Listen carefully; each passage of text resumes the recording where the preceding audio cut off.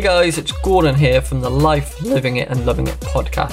This week we talked all about learning new things and not just focusing on the obvious. So if you're running a race, not just focusing on putting the miles in, although that's important, obviously. There's a whole load of fringe stuff around the outside that you need to worry about your nutrition, about how you're going to carry that food, about your footwear, about the clothes you wear, etc. I could go on. So what are you trying to do? What goals, what objectives are you trying to achieve this year? Let's have a review of them now, if you haven't done so already, and work out what things can I research that aren't the core activity itself, but they're going to be things that are going to help take my business or my life to that next level and get us to that life we love. Let's have a think about that. Thanks very much for listening. I'll see you guys next week. Have a great week.